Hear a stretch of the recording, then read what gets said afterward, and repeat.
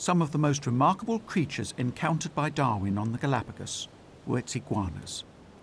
He was particularly fascinated by the marine variety, though he was far from flattering.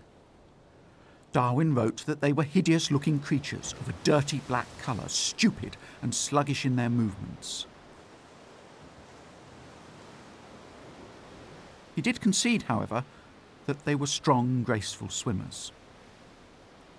Bearing in mind how much time they spent in the water, Darwin was surprised to find that marine iguanas didn't eat fish. He dissected several creatures and found that their stomachs were full of seaweed. Darwin noticed that the water was too cold for marine iguanas to stay in for a long time. When they weren't feeding, he observed them clinging to the rocks above the shoreline, basking in the sun. After the cold sea, these reptiles craved warmth. Darwin was also interested in their terrestrial cousins, although again he wasn't very complimentary about their appearance. He called them small, ugly animals, with a singularly stupid appearance and lazy, half-torpid movements.